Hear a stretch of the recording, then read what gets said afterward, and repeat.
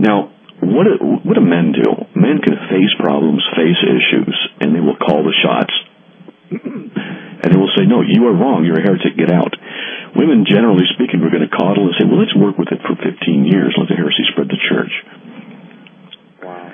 Because this is what Cheryl was actually saying in 2 Timothy 2, or 1 Timothy 2. Excuse me, 2 Timothy 2. Man, I'm coughing a lot, sorry. When she was interpreting the special a woman, don't allow a woman to teach, but she was actually saying what Paul was doing is letting her teach her heresy to her husband. Letting her continue to teach her heresy to her husband. Because you want to be nice. That's a woman's interpretation.